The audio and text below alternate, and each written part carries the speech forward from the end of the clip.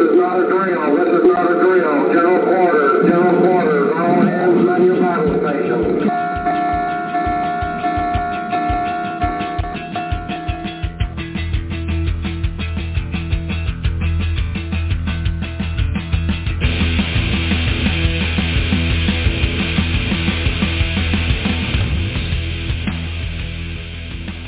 Welcome to Midrats with Sal from Commander Salamander and Eagle One from Eagle Speak at Sea or Shore, your home for a discussion of national security issues and all things maritime.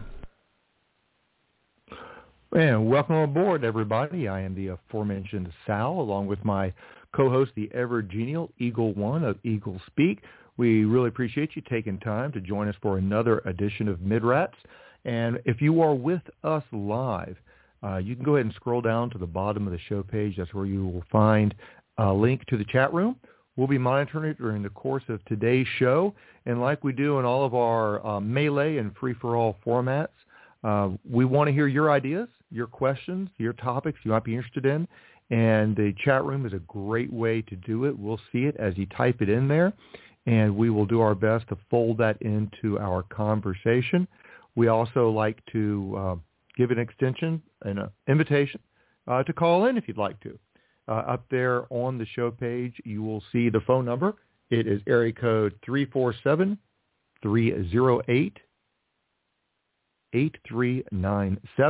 If you want to call and just roll the question that way, we're more than welcome to have you on board. And Eagle One, glad to have you on board for another Sunday. Hey, thank you, Sal. Glad to be here, as always. We've got some interesting stuff to talk about since the government seems to be intent on spending money on defense. Yeah, it's you've been around long enough. You remember the arguments from the past about defense budgets and everything. I guess as we put in the advertisements, one of the things we'll kick off, because I know it generated a fair bit of conversation in the national security arena last week. The National Defense Authorization Act, the NDAA 2022, that gets everybody excited inside the Beltway, but it matters. It actually went out there, and the top line number for those that are tracking such is hard to get your mind around it. $858 billion.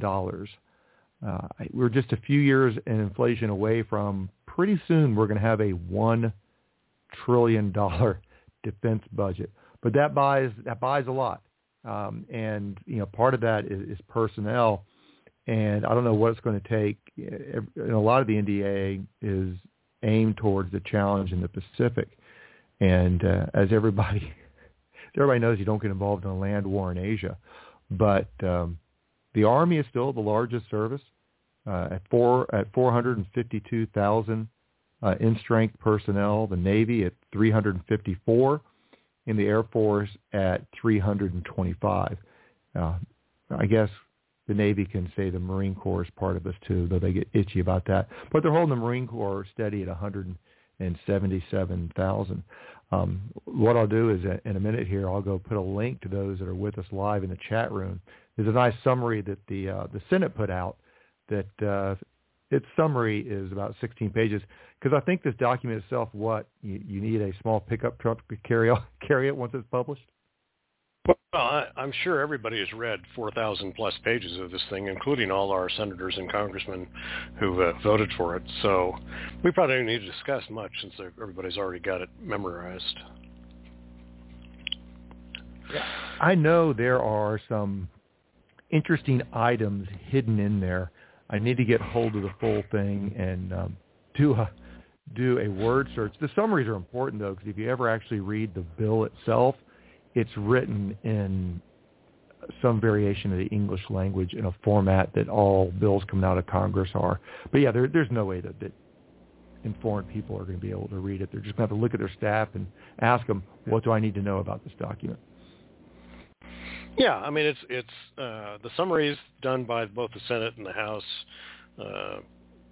do suggest the most important aspects, but it also leaves out some of the stuff that some of us might miss by not reading the entire document. And fortunately for us, everybody's got a little hobby horse when they read, somebody's got these hobby horses they want to read when they are looking through this thing. So, they've decided that in case of somewhere in this NDAA is a thing that in matters of sexual harassment, they're going to be an independent investigator outside the chain of command, and that if there are court-martial involved, then the boards will be randomly selected. So, little things like that appeal to someone, and you go, well, that really isn't a funding thing, is it? But it's how these bits and pieces get added to our rules and regulations for operating. And there are a few things in there that make sense, come in alignment with some of the other things that we've heard people say, that we've read, that have been put in the strategy. You're right, there are those items.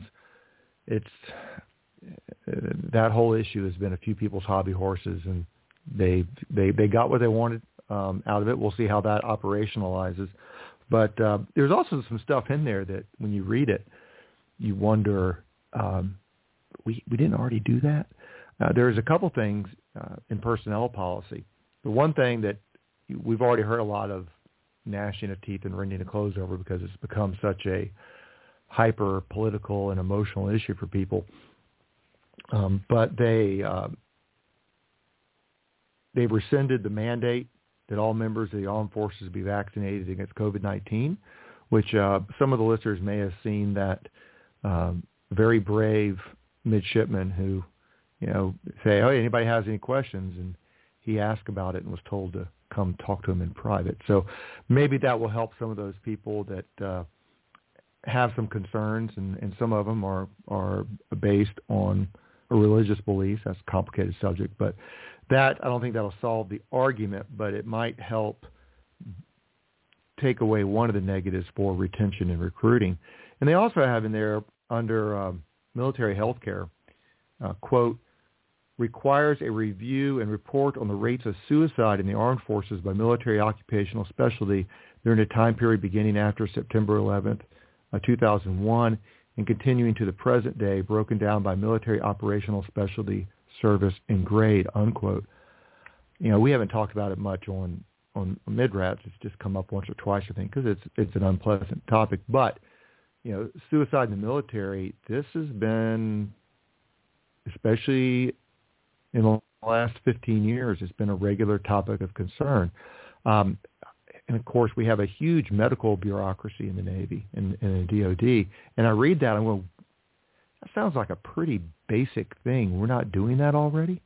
I found it's nice that it's finally being done, because then we can have some informed conversations with hopefully some valid metrics. But that's almost like we hire people who have masters in public health to go in our medical corps. Any of those people that's just basic statistics and acquiring data. So that, I wonder how many other things like that are hidden in there that people assume would have already been done, but it takes 15 years to do what you think would be common knowledge. Yeah,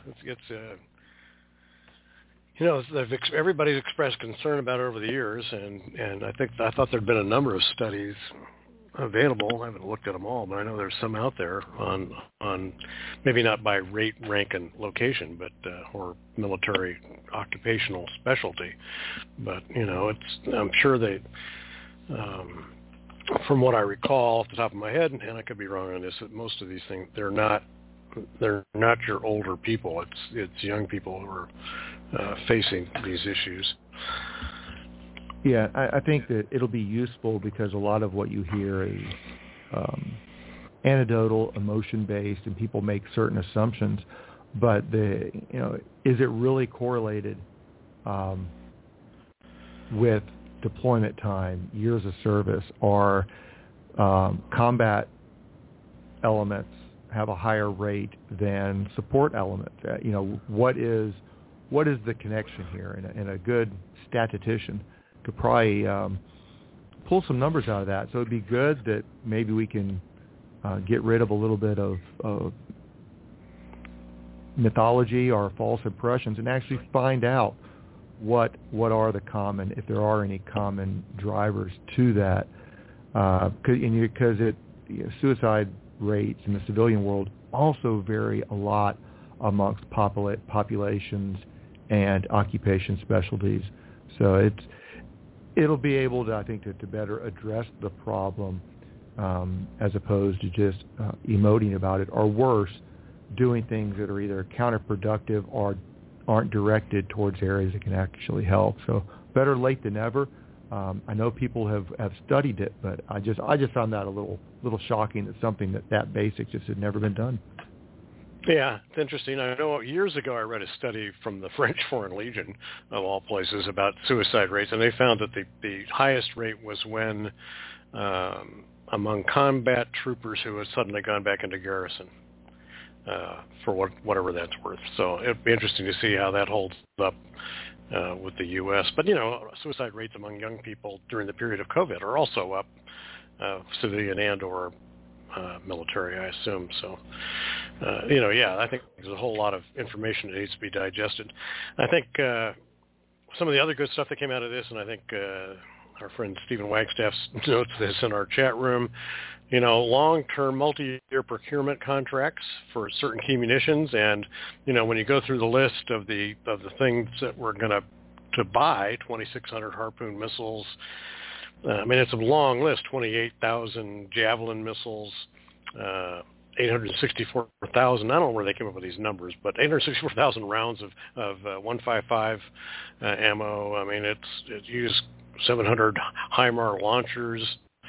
It's 106,000 MLRS rounds. It's somebody did some homework on this and got it put into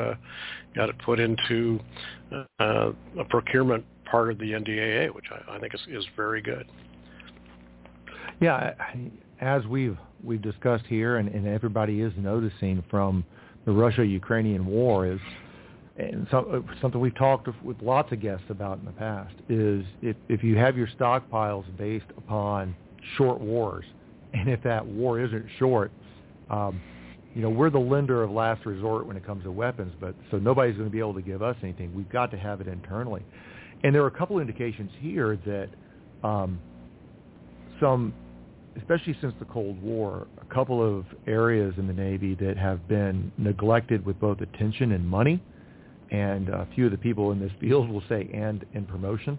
But, for instance, they have an increase of $405.5 million for urgent enhancement of naval mining and delivery capabilities. That was one of those things that, especially in the early part of the Russia-Ukraine war, everybody woke up again to the importance of mining. They're also going to require a briefing on existing requirements and capabilities for offensive and defensive mining, as well as potential capability and production capacity improvements. So that, they have the mining portion in the anti-submarine warfare.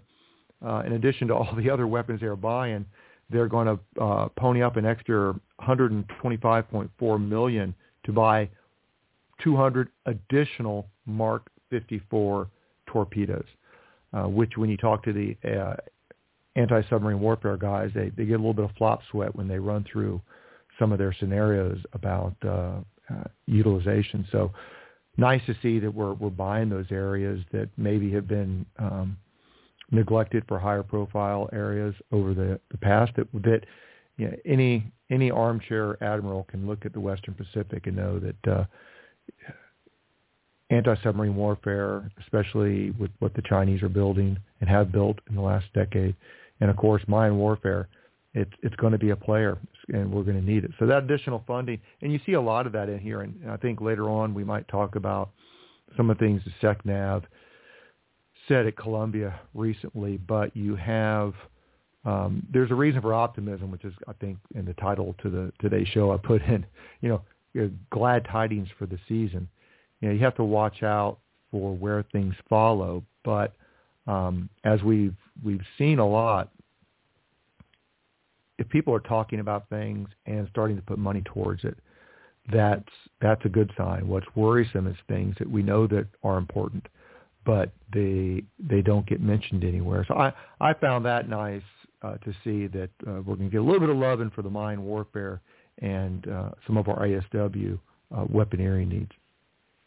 Yeah, I think that's really important, and I think that, if you look at this, there are 25, I don't know what a ship-to-shore connector is anymore, but let's assume they want 25 of those and 15, they're block buy and multi-year contracts for 15 more Burke-class destroyers, 8 Lewis-class oilers, 5 amphibious ships, CH-53 Kilo helicopters, 11 Battle Force ships, 3 Arleigh Burke class. This is for right-of-way stuff, I think. 2 more Virginia-class subs, 2 expeditionary fast transports, the first Constellation-class frigate, and I think that's the one that I think the second one is going to have the SM-6 system available on it. And and a salvage and rescue ship. When you read the Secretary of Navy's speech, which I liked a lot because it reflected, I think, his experience as a surface warfare guy.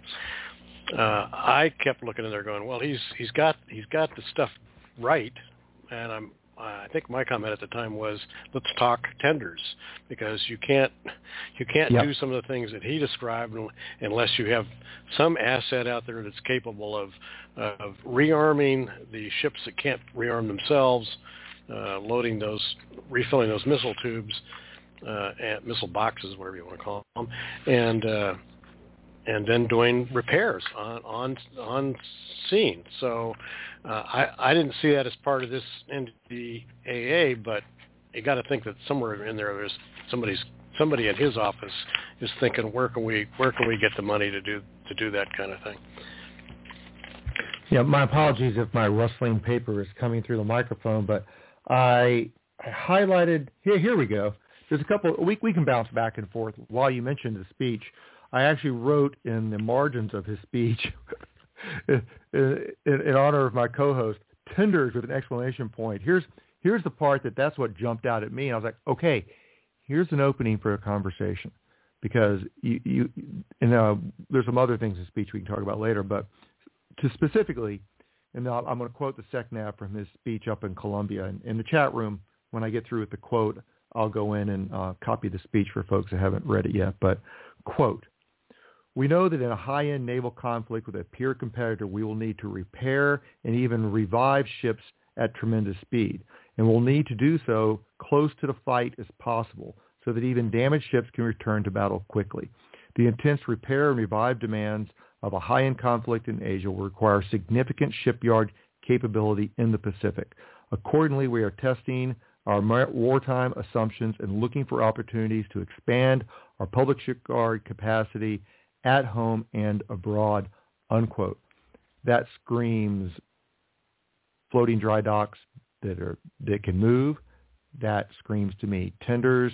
That screams to me additional facilities that are located in places other than just Guam.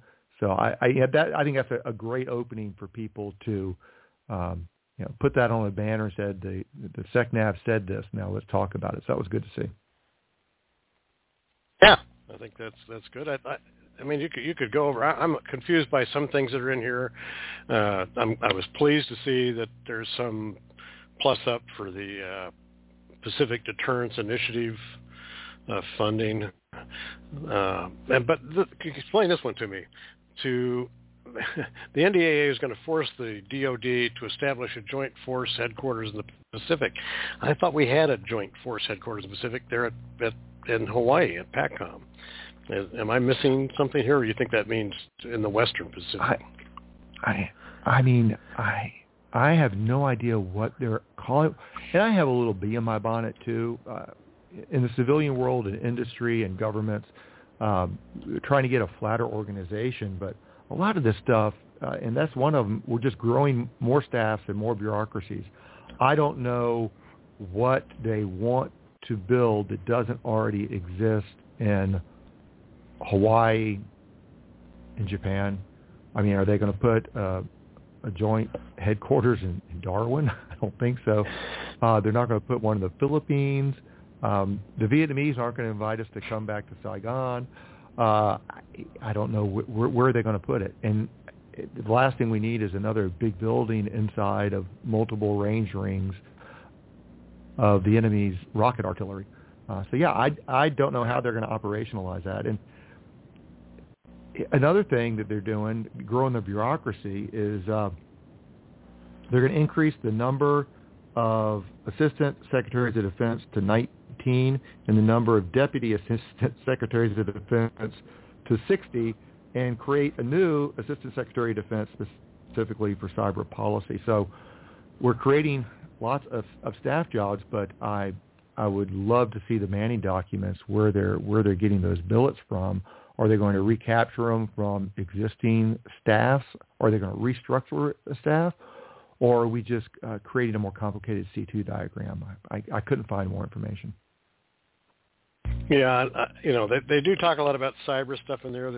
They're mad at the Navy for not having its own separate cyber occupational specialty for cyber stuff. I don't I think it's important enough, and they also are looking for spyware companies. They're trying to slap that down, and so there's supposed to be some kind of new system put in place to fight back with these spyware agencies. First thing they should do is just kill TikTok and anything else that is run by the Chinese government. That would solve a lot of the issues. And then there's some other stuff in there. You go, well, I think once again the question was, they want to have non-tactical vehicles become all electric or alternatively fueled by 2030, and I guess we're all going to drive golf carts around. Golf carts for everyone. Well, and here's the dirty non-secret about everything electrical, and I drive a bloody hybrid, so I'm guilty partly too. Whether you're talking about a lot of those minerals or the equipment itself, you can't make them without China. So, and alternative fuels, are you talking about hydrogen? Are you talking about LNG? So the military is going to have to diversify their POL capability here. It's forcing a system on the military that really has no need, and especially when you deal with anything involving batteries or electric. I got a kick. An announcement came out a few weeks ago about a similar program, and I'm going, excuse me, we just got through doing some exercises in Finland. Why don't you go up to Finnmark or up in Lapland up north with the Sami and try to run your electric stuff when it's negative 20 Celsius outside? It doesn't work. So I think this is one of those things that will die on the vine. I don't see how you get there by 2030. There are other things we need to be spending money on by 2030. Having a bunch of Teslas with Department of the Navy on the side is probably not the answer. No, I think not. We'll just have to see how this, you get your marching orders and you kind of got to do what you're said, but there are people, there's always that Nelsonian blind eye you can turn to some orders, I guess. Maybe that's one of them ought to be blind-eyed. One thing you mentioned earlier, I'll back up to it for a minute because I would really love to see how the shipbuilders are going to modify our modified FRIM, because they said that the Constellation-class frigate will have to be able to fire TLAM and SM-6. Now, I don't think they're going to bring back the armored box launchers, so that means that they're going to have to find some way to shoehorn Mark 41 VLS for the TLAM itself. SM-6 uses a different VLS system, I believe. So I don't know how much square footage they're going to put on there to be able to, how much can you actually fit on that. I think it's some people whose opinion I highly value are not a big fan of it because they're just not a big fan of it. Personally, you can't say distributed lethality out of one side of mouth and then say we don't want the Constellation to do that as well. More VLS cells, the better. Just what do you give up to get them? I wonder, it might be something, the early Oliver Hazard Pearies were the shorts, and then they made a longer version with maybe we'll have a Flight 2 that has the capability. It'd just be really interesting to see what type of ship bolts are going to be required to be able to shoehorn that capability that Congress wants in it. Yeah, I don't pretend to know that much about, I'm thinking, I'm sitting there going, they could just tow them, or they could add those sidecar. I can see these frigates with outriggers set up with missile boxes on them somehow. I mean, my imagination runs wild, but I see problems with mandating something. Well, we are going to be building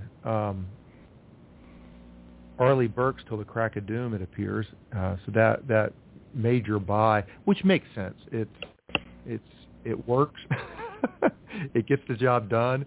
And they stopped decommissioning a bunch of ships, including one of the cruisers. But the Tychos, they're limping. They're limping to the decommissioning line. So we're not going to have a cruiser anytime soon. So just Arleigh Burkes will just have to step into the role.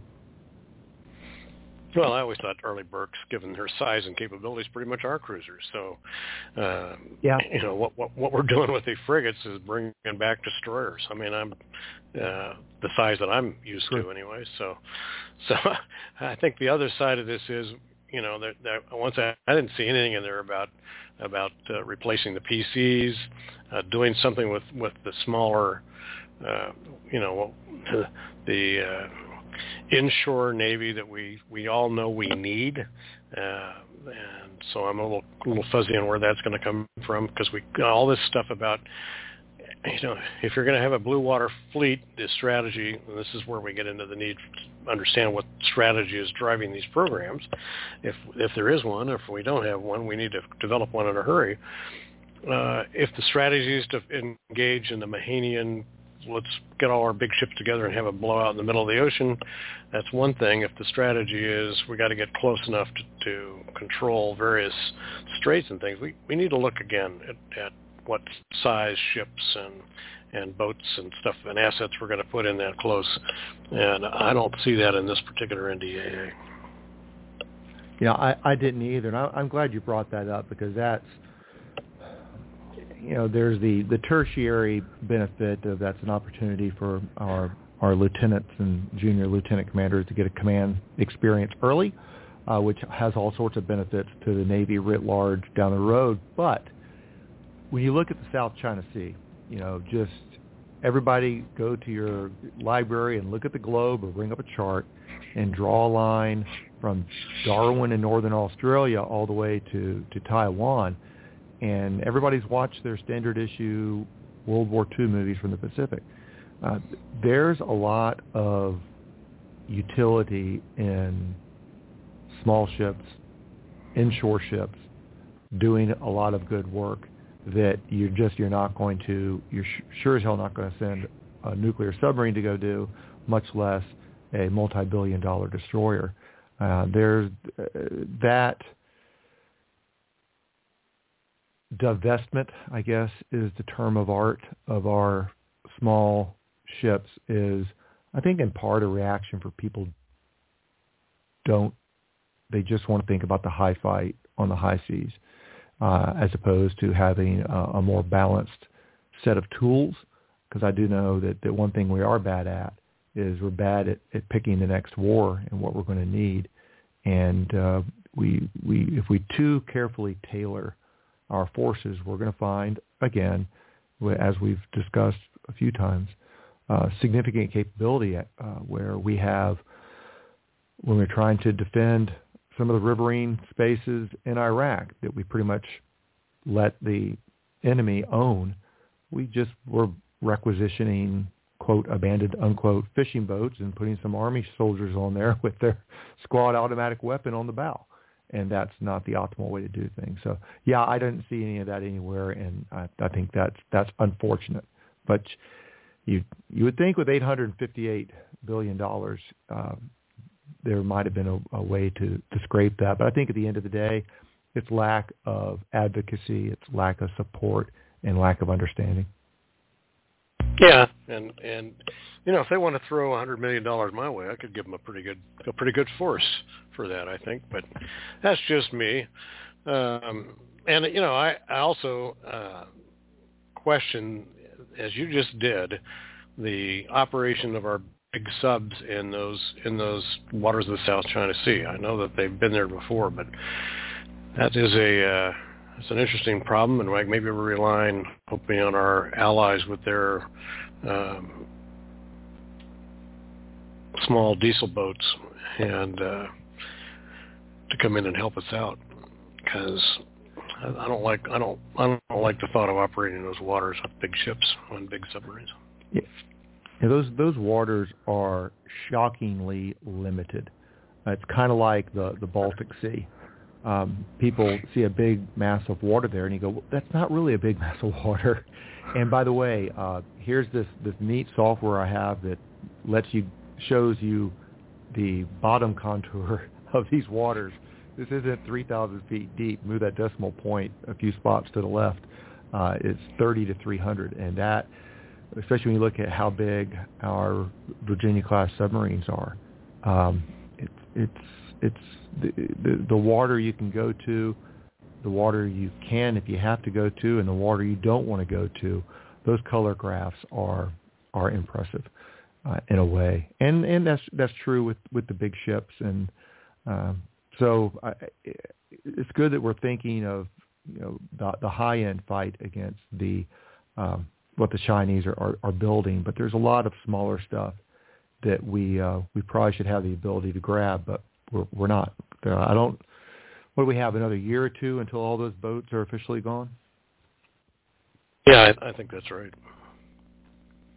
The other thing in here, somewhere in here, I can't remember where I saw it now, but I'm sure it's in here, is they talked about upgrading our ability to defend places like Guam and countering working hard to counter the capabilities of China, and fighting against hypersonic missiles and all that good stuff. So, somebody's thinking about it, and that's the good news. The bad news is we're kind of behind the power curve, it seems to me. So, I have the official. When I read this, I went, okay. Some congressmen asked questions and didn't get a satisfactory answer, and then realized that they haven't done it, and so okay, fine, I'm going to put it in the NDA. I'm going to make you do it. Yeah, I think the part you're talking about, it's under the strategic forces section under missile defense. Missile defense says, yeah. Quote, require. I wanted to say exactly these words. Quote, requires the designation of a senior DoD individual to be responsible for the missile defense acquisition and sustainment for Guam. Requires a plan on integrated air and missile defense architecture for the defense of Guam, unquote. Sounds to me like somebody was told, well, actually, we don't have anybody who's looking at that, and we don't have anything for it.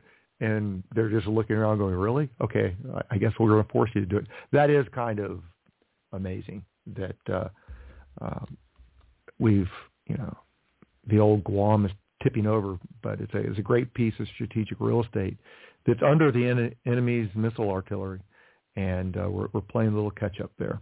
That again ties into what we talked about earlier with what the SECNAV said, is we need to get religion on diversity of locations and our ability to sustain a war, because you can't put everything on Guam.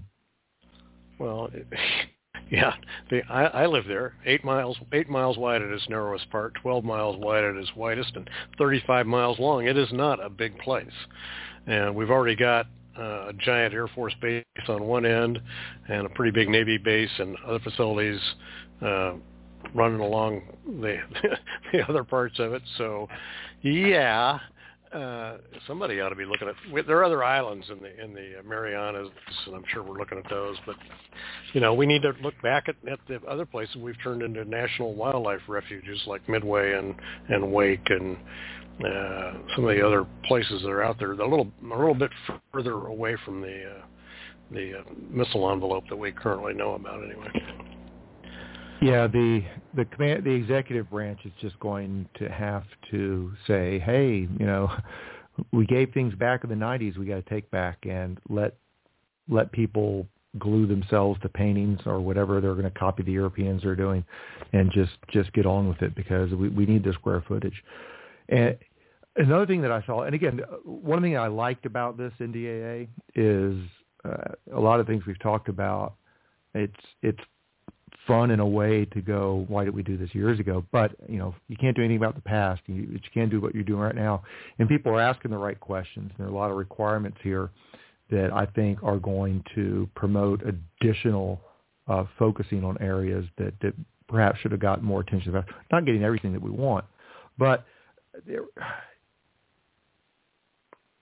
with COVID, and then you have, I think, in the larger stew, we had a unique view on problems people have been yelling about for a long time and mostly been ignored because it's hard and it's hard to think about. But between COVID and the Russia-Ukrainian war, people have realized how fragile supply chains are.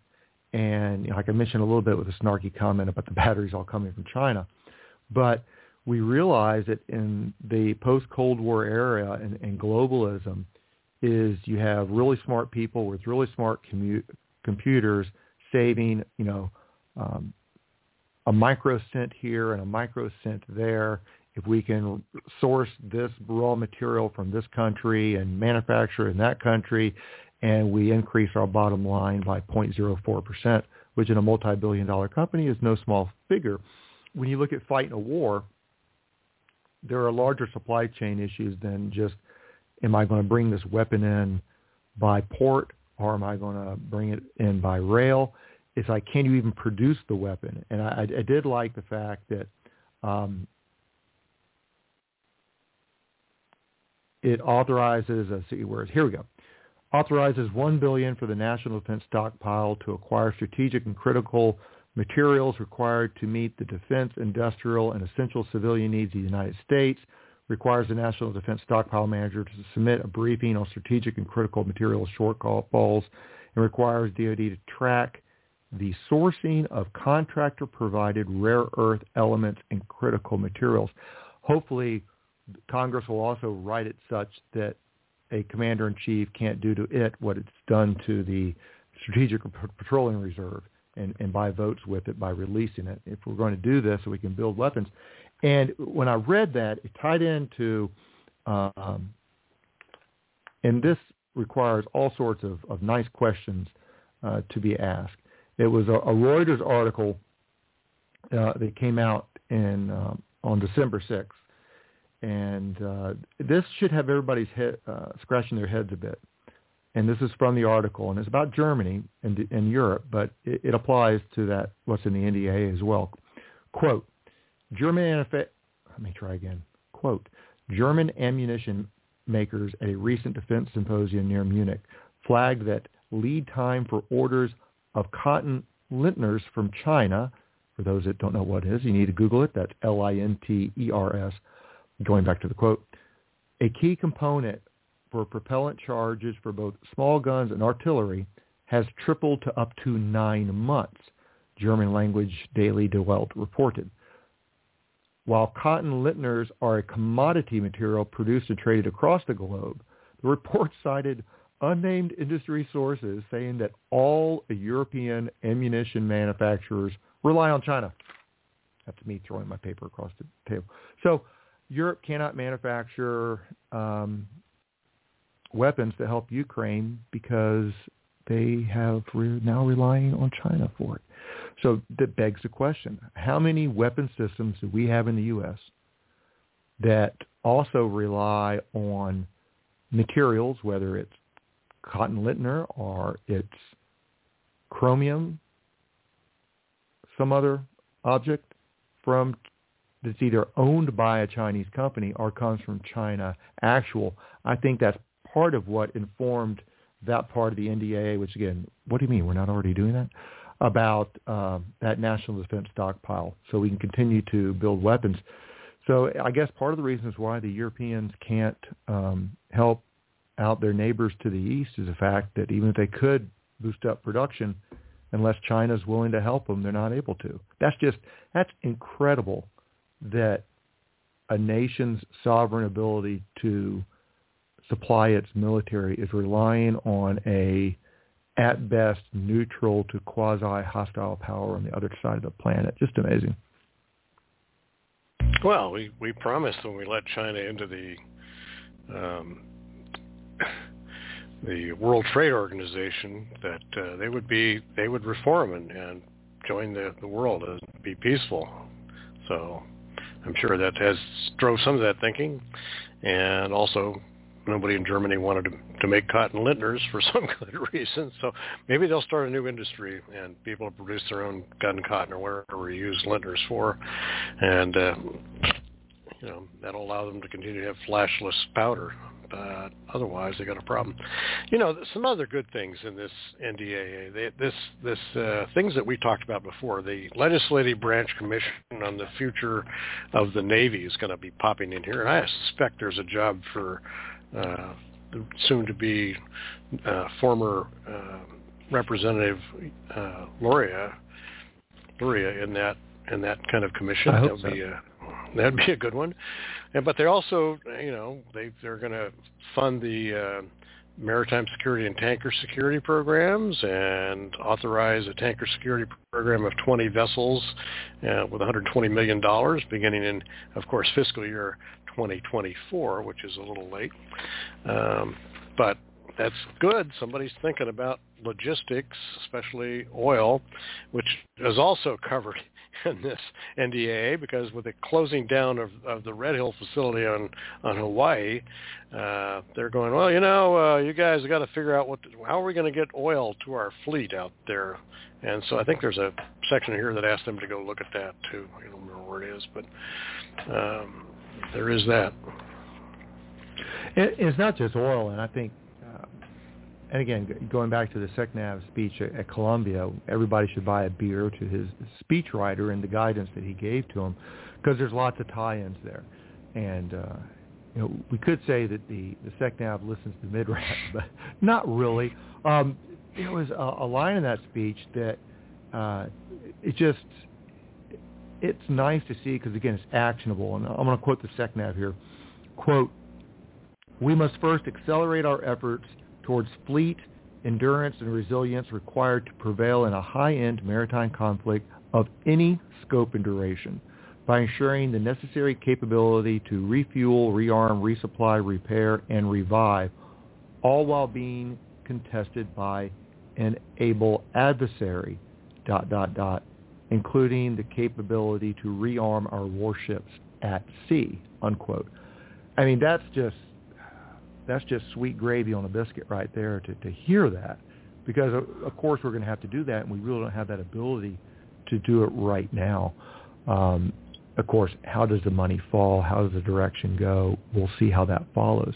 But that's a pretty good thing to point to for people, and we've all heard and read them, who downplay that requirement. The fact that the SECNAV has put that in his speech, I think is a significant point that may help facilitate some action in that area that, again, we've talked about with some really smart people over the years, and it seems like that's finally filtered up to the SECNAV level. So good on his team for putting that in there. Oh, yeah, that's excellent. But I want to go back to this lintner thing, because one of the things this NDAA does under this section of I'm looking at the House version of the summary. There's a section in there that talks about expanding the authority of the National Defense Stockpile Manager to address shortfalls, and authorizes more than $1 billion for National Defense Stockpile Transaction Fund acquisition of strategic and critical materials. I don't know if you've been following some of these people on Twitter who are kind of experts in what it takes to actually have like all electric cars, and the amount of mining of lithium and other metals and stuff like that are vital. But we have a whole lot of stuff in our system that is not readily findable in our country. Now, it may be findable somewhere in the Western Hemisphere, but we have to keep track of what we would really need. I know we have this stockpile manager because I remember talking about it when I was getting my master's degree about 8 million years ago. But 1 billion seems a little low to me for the kind of materials we're talking about. But who knows? That's a down payment, but I think that's part of that resiliency, and it's not just something that we're going to have to do. I saw an interesting breakout, whatever, a couple of weeks ago for the Iranian tactical drones that they've given to the Russians that the Ukrainians have shot down, and then Ukrainians and certain friends who speak English had a chance to pick around and look at it. And so many components on there were actually sourced from the U.S. They've managed to get around sanctions. And that is quite the limiting element when you have low rates of production enough that if you're not at war, you can have all these assets. But if you're expending in the course of a week your annual production and you don't have a very deep magazine to draw on, as the CEO of Raytheon gave a really interesting speech I think it was at the end of November or the first week in December, one of the two. And I don't have the numbers in front of me, but it's going to take a decade for some of these weapon systems for us to be able to replenish them, simply because we don't have some of them we're not even making anymore. We'd have to restart production and also have to redesign them, because a lot of these systems, I think Stinger is one of them, we couldn't restart production because some of the components are just no longer manufactured. They're obsolete. You would have to recreate an entire manufacturing facility. So there's a couple of smart people, I hope, that the military is sending some of our top graduate schools in manufacturing materials and logistics that are going to look into those challenges.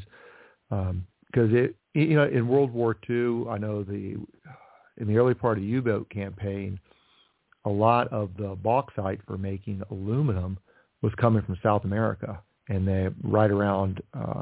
There's a great book called U-Boats of the Caribbean, and they were talking about all the surface of the ocean over near Trinidad was turning, I think it's red is the color of bauxite. I could be wrong. But anyway, from all the ships that have been sunk there over the course of a few days.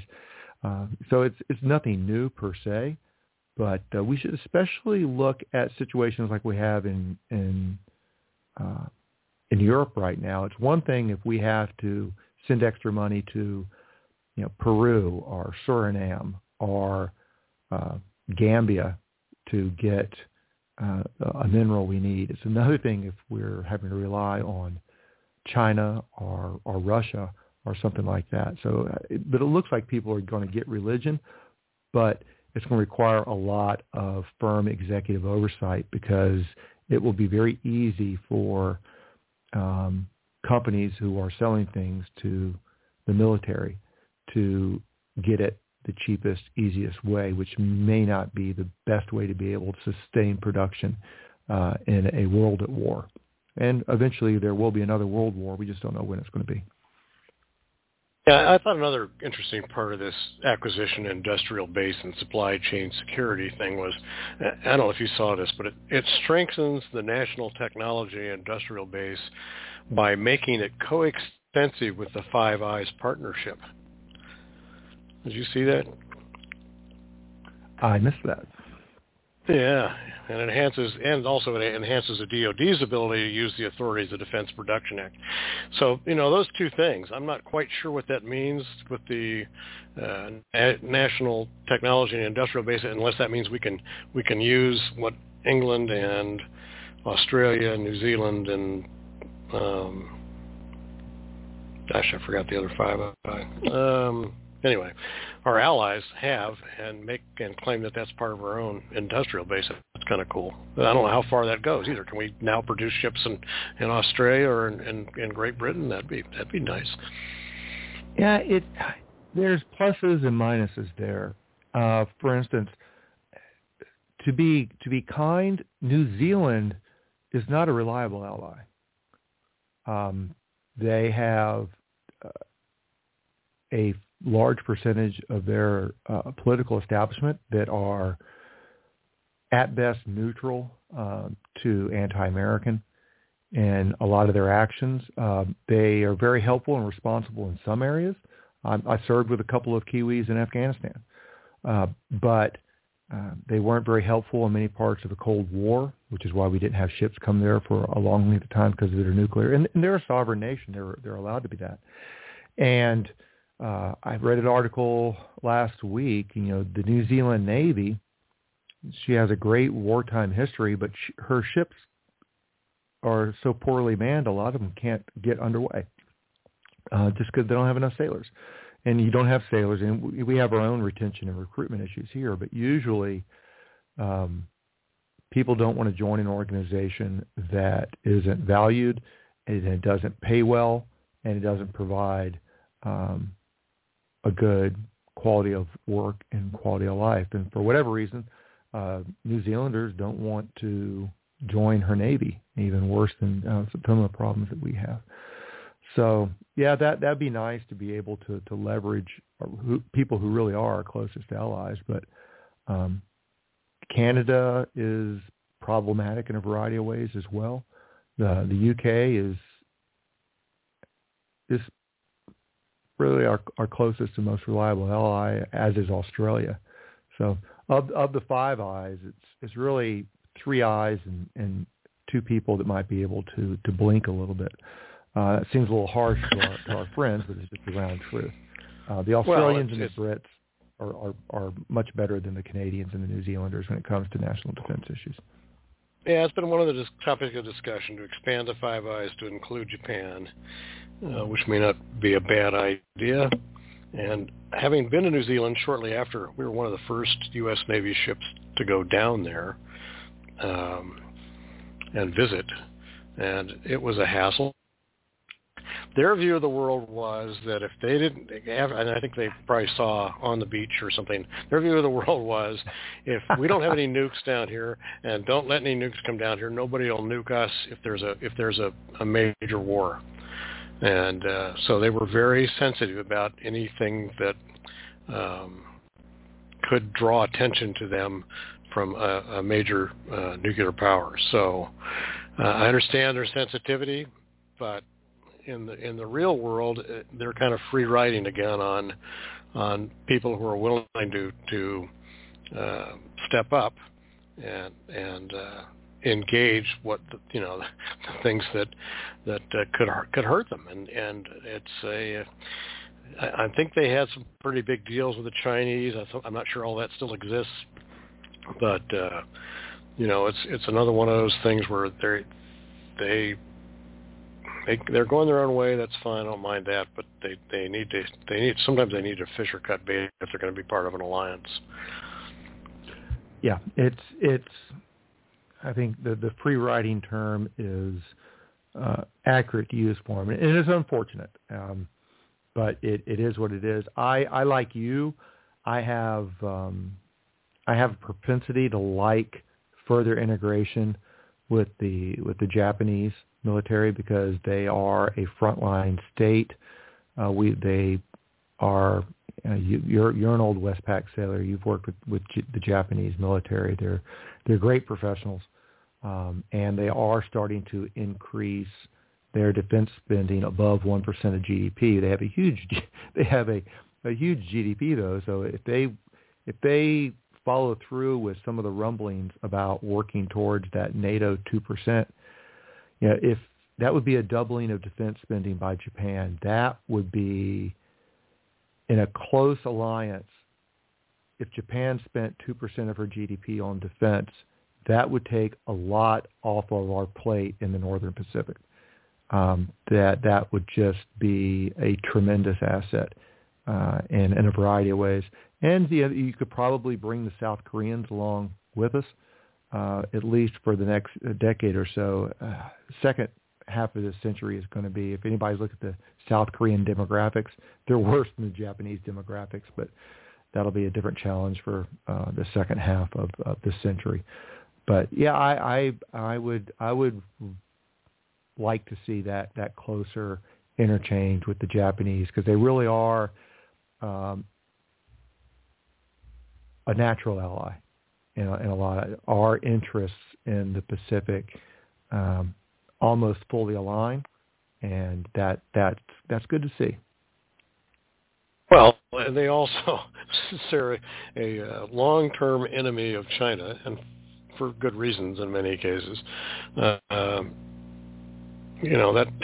they have no reason to cozy up necessarily to the Chinese, because the Chinese are not going to reciprocate that, except in the short term. When people are looking for talking points, and I know a lot of folks like to and this is not a judgment call, it's just an observation. It's actually it's a feature, not a bug. People like to repeat the words that the SecNav uses in pretty big speeches. And he used early on in his speech something I want to hear a lot more people say in almost every time they talk in front of the public.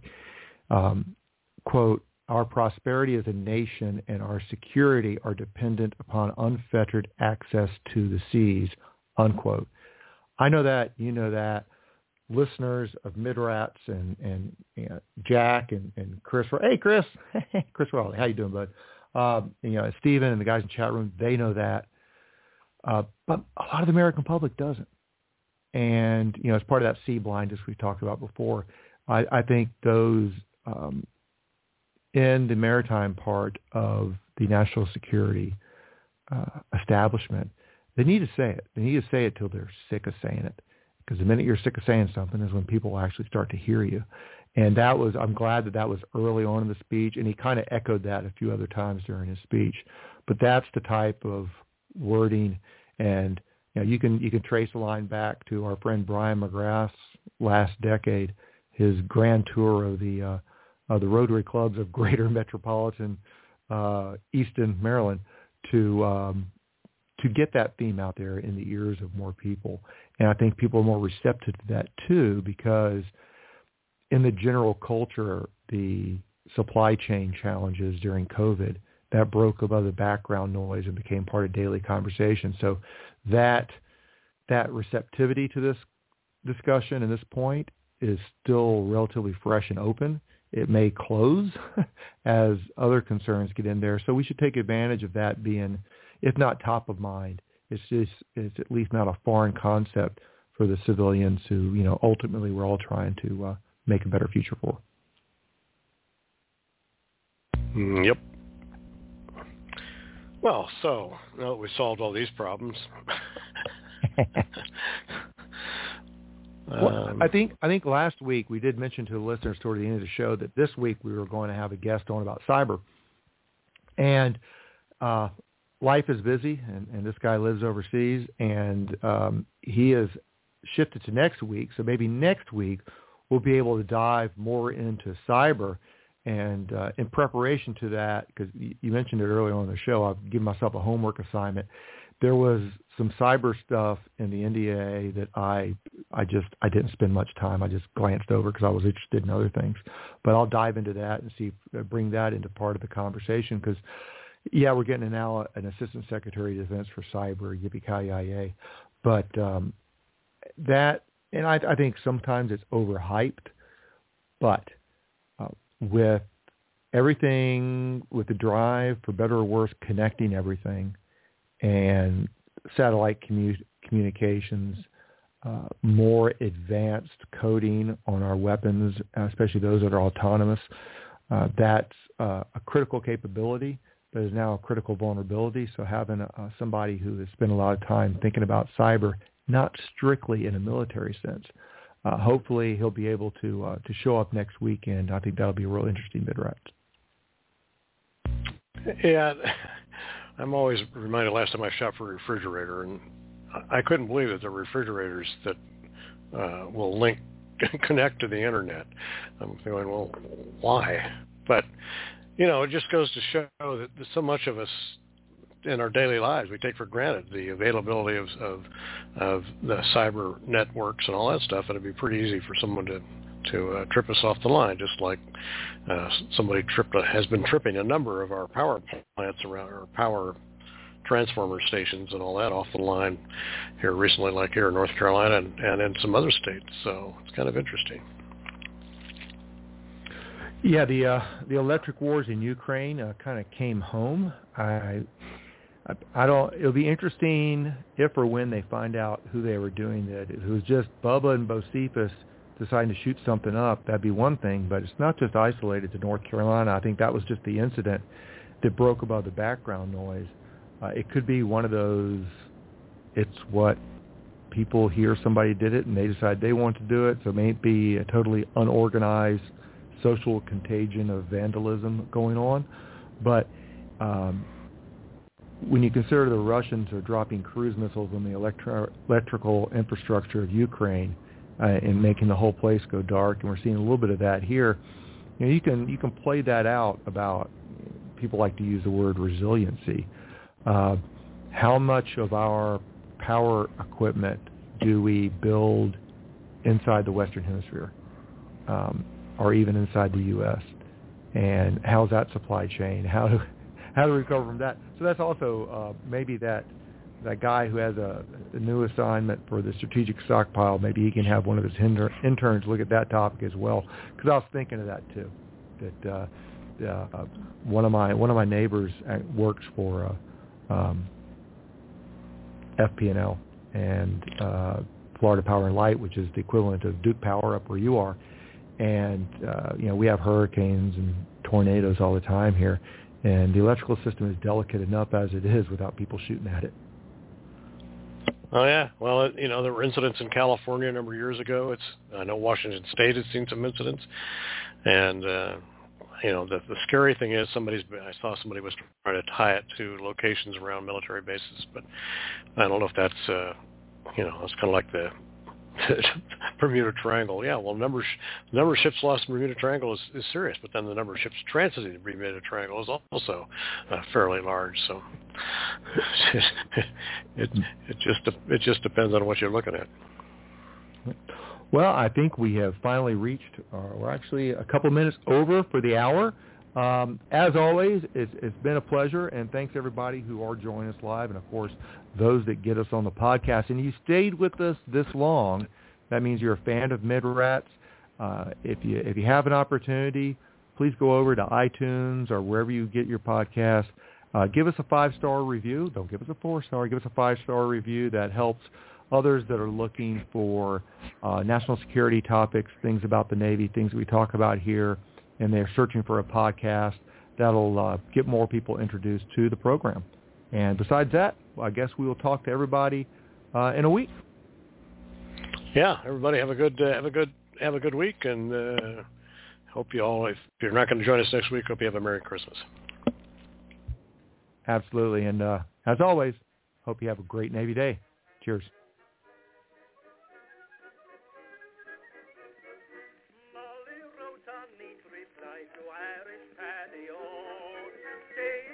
Maloney wants to marry me, and so leave the Strand and Piccadilly, or you'll be to blame. For love has fairly drove me silly, hoping you're the same. It's a long way to Tipperary, it's a long way to go. It's a long way to Tipperary, the sweetest girl I know.